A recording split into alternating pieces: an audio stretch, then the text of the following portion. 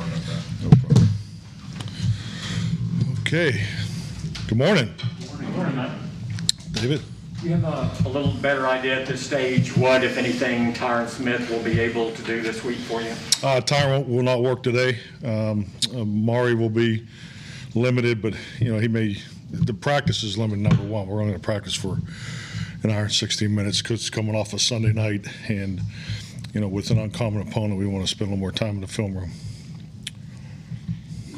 Did Jaron Smith call plays? Not Jaron Smith. Jaron Curse call plays instead of Micah in this game, and can you talk about that change? Yeah, definitely. I mean, there's some game planning components to it, but yes, we made the change. And Mike was still part of the rotation, but I thought Jaron did an excellent job with the communication.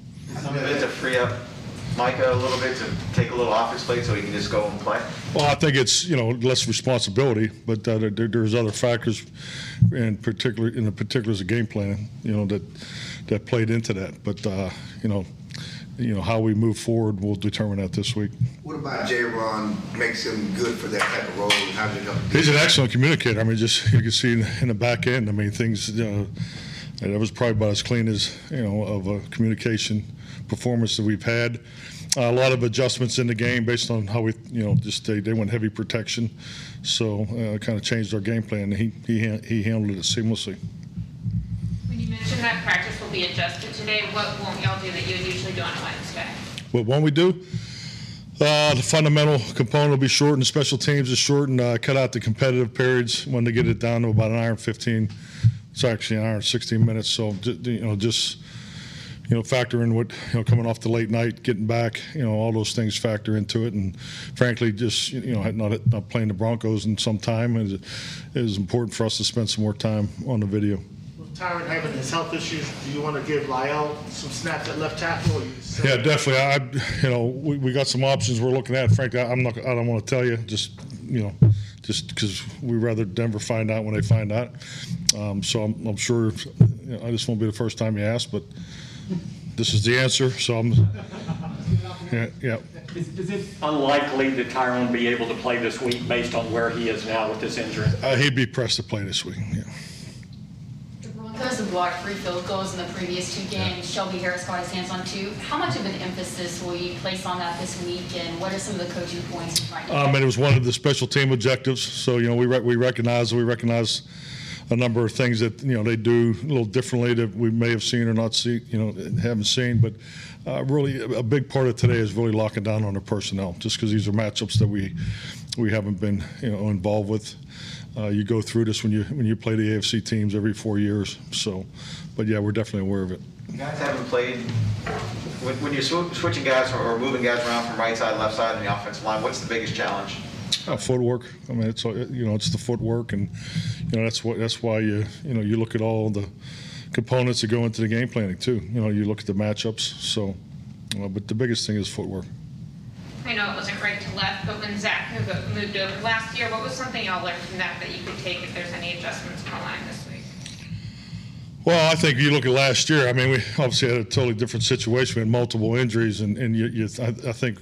Particularly up front, do you make one move for one move? Because being in sync with the player next to you is very important. I mean, we talk about this all the time, the continuity of the offensive line and the success it brings you not only as an offense, but I think it really affects the way the game is played too. So that's these are discussions that we've had since Monday morning. Does the shortened practice today allow you to ease Dak into it a little bit easier than it had been a normal Wednesday? You could look at it that way. Yeah, I mean, it's he would probably have been limited in a normal Wednesday, and this is a limited practice, so he gets to carry the full status. So You said if all goes well today, tomorrow he should be full go. Are there any, or what thresholds do you look for, and how has he changed in the last? Just really how he comes out of today's practice. I mean, obviously it's no different than any player once he goes through the, release to play through the rehab process. So he's crossed that hurdle, and so he has a certain number of reps he'll take today, and we'll evaluate in the morning. Was there like a statistical or analytical thing that you guys have with calf injuries? If you wait 2 weeks, it's X% less likely to re-injure it or things like that? It's not that clear, but I mean, I understand where you're coming from. I mean, you got protocols on all injuries, but you know, obviously there's different types of calf injuries. You know, is it in the belly of the muscle? Is it, you know, is it near the, you know, the tendon? And you know, so all those factors apply into that research. Any other players who won't be able to do much for you today because of injury, or anyone else on the COVID list? No, not really. Yeah, I'm sorry. Yeah, Blake Jarwin, his hip is, you know, he took the hit during the game, so he will not practice today. We'll see maybe tomorrow what he can do. You were talking earlier Monday just about the rash of penalties you've had over these last 2 games. How do you balance the spirit and the play style that's developing versus, you know, crossing that line, and how do you address that with your players going into a game now that's been a recurring issue for a couple of years? I mean, it was, you know, it's probably about about 6 to 8 minute segment of the team meeting today. So I went back through all the penalties, you know, did an extensive penalty report and presentation, I guess you would say, coming out of the bye week. So, you know, I think it's important to look at each and every one. I mean, you can't just say, hey, I didn't agree with the call. That's not the deal. We've been pushing this play style since training camp. You know, remember at training camp, we didn't really feel we were where we needed to be.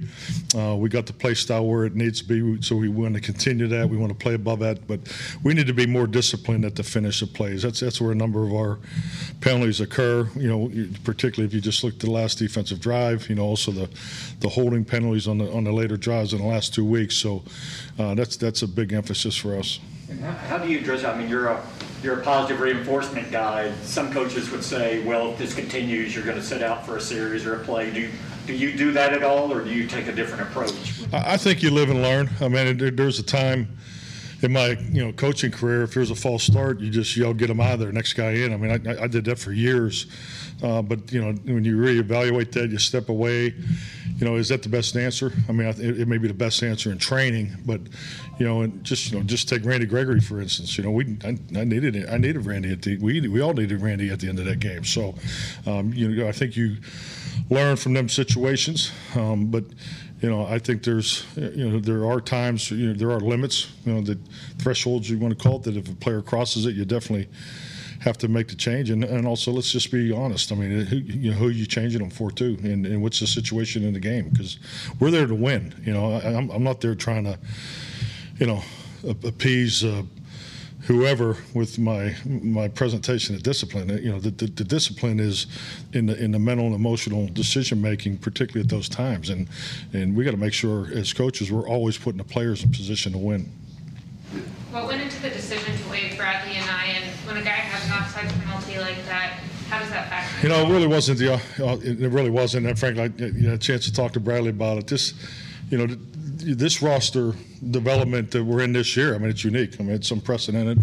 The number of players we have in the building is awesome, but the hard part is, you know, you're trying to move guys on to 53, you know, guys back to the practice squad and so forth. So, you know, I'm hoping today, you know, we're able to get Bradley back on the practice squad. So this is just all part of the forecasting and trying to get guys up and, you know, moving guys around, because, you know, we do want to keep all these guys.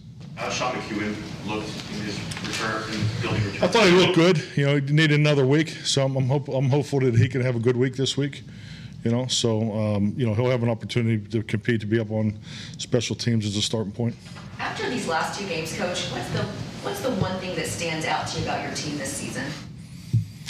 After the last 2 days? Last 2 games. Oh, 2 games? Well, I mean, we're winning different ways. You know, we're getting over the adversity humps, whether we've created them or the opposition's created them. So building confidence, I would say, is probably number one. We're a more confident team than we were 2 games ago. Have you always kind of taken this approach when it's uncommon opponents in terms of focusing more on the mental side of it than the physical side of it? Or is it more of, you had a Sunday night game and you got back late? Well, it's a combination of both. Yeah, definitely. I mean, it's an uncommon opponent. You have to, you know, we normally get, you know, we turn the page on Mondays. We correct the video with the players, and then, you know, part of the last 20, 30 minutes of the meetings on Monday are dedicated to the next opponent. So, you know, so this, I mean, that's the way I've always done it. Michael Gallup Caleb still progressing where you want him to go? Maybe he'll play this week? Yeah, I hope so. I mean, we'll see. We'd like to see another week's work, and we're really trusting the rehab process and timelines that what's ideal, what's a little early. We'll see how the week's work goes for Michael. You were talking about discipline penalties. Did you see the video? I'm sure you did, of CD seemingly being choked by Harrison Smith. Have y'all sent that to the league? What are your thoughts on that? I mean, we get to send in plays every week, so you're only allowed to send in 10. So I mean, it's definitely a play that we looked at, talked about. Yeah, so I mean, that's all part of the officiating process. Coach, I know you've been in meetings, but there's been some news this morning. The Giants had an outbreak of COVID. Now there's talk that Aaron Rodgers has COVID and may or may not have been vaccinated. When you get this late in the season, and this is a question that relates to your team, how well do you check whether these players are vaccinated or not, and how important is it to have player availability as a result of it? As you start getting competitive, we start talking about home field advantage.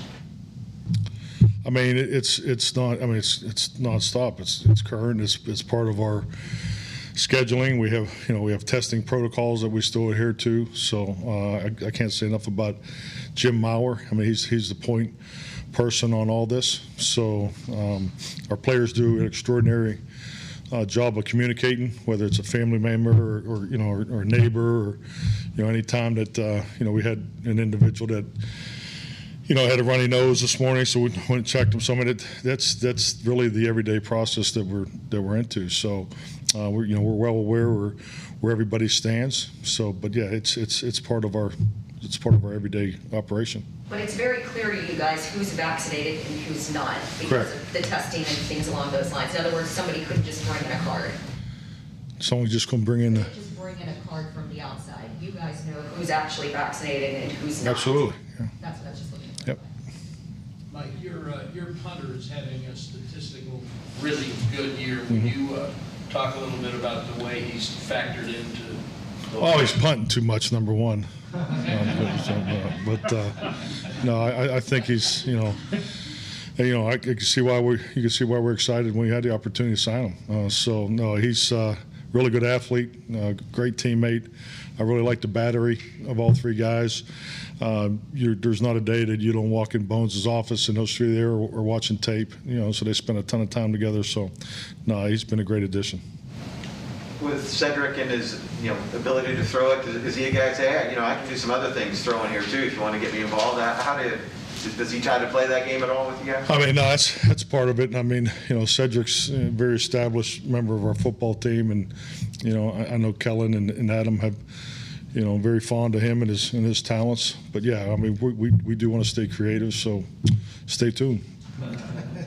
Lane Johnson and Calvin Ridley have each taken time away from their teams this season to focus on mental health. In your years coaching, what have you learned about the mental health challenges that NFL players face, and what's the role of a coach in helping promote health? Well, I think the biggest thing with mental health is just the fact that it's now to the forefront of the conversation is open. So, whether it's personal or professional experiences that you encounter throughout your time in this league, it's refreshing to see individuals seeking help and more importantly the ones that are being open about it, how much they're helping others. So I think we're definitely in a transition.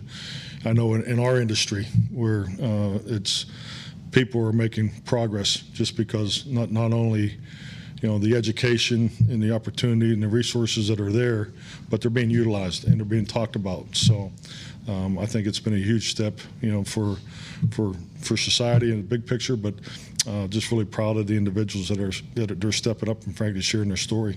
Mike, could you speak to the time that you and Dan spent recently through the MVP program? Yeah, definitely. I mean, Jay Glazer, I can't say enough about his vision and genuineness to put together.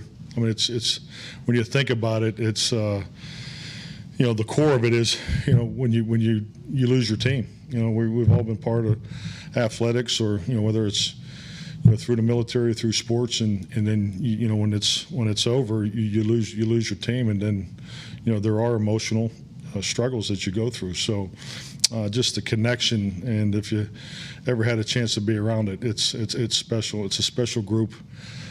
Just the admiration, intelligence and just the experience of the people that share their story and the connectiveness and the impact that they're making and really forming a new team. And it's a team that's very close, and it's an outstanding network that will continue to grow, and it's going to grow here in Dallas. So Dan and I are very proud to be a part of that. With the KZ situation during the bye week and what happened with Ruggs in Vegas, how do you use that as a reminder to your players of the resources available to them in those situations? Yeah, definitely. I mean, we talked about it when we first got back together at the bye week. I mean, these are opportunities to learn lessons, and it's tragic. When you see the results of an accident or a situation like that, and your heart goes out to the loved ones that lose someone in that situation. So you don't want to see anybody be in that position. So it's definitely something that you're able to talk about and learn from. Thank you. Thank you. Thank you.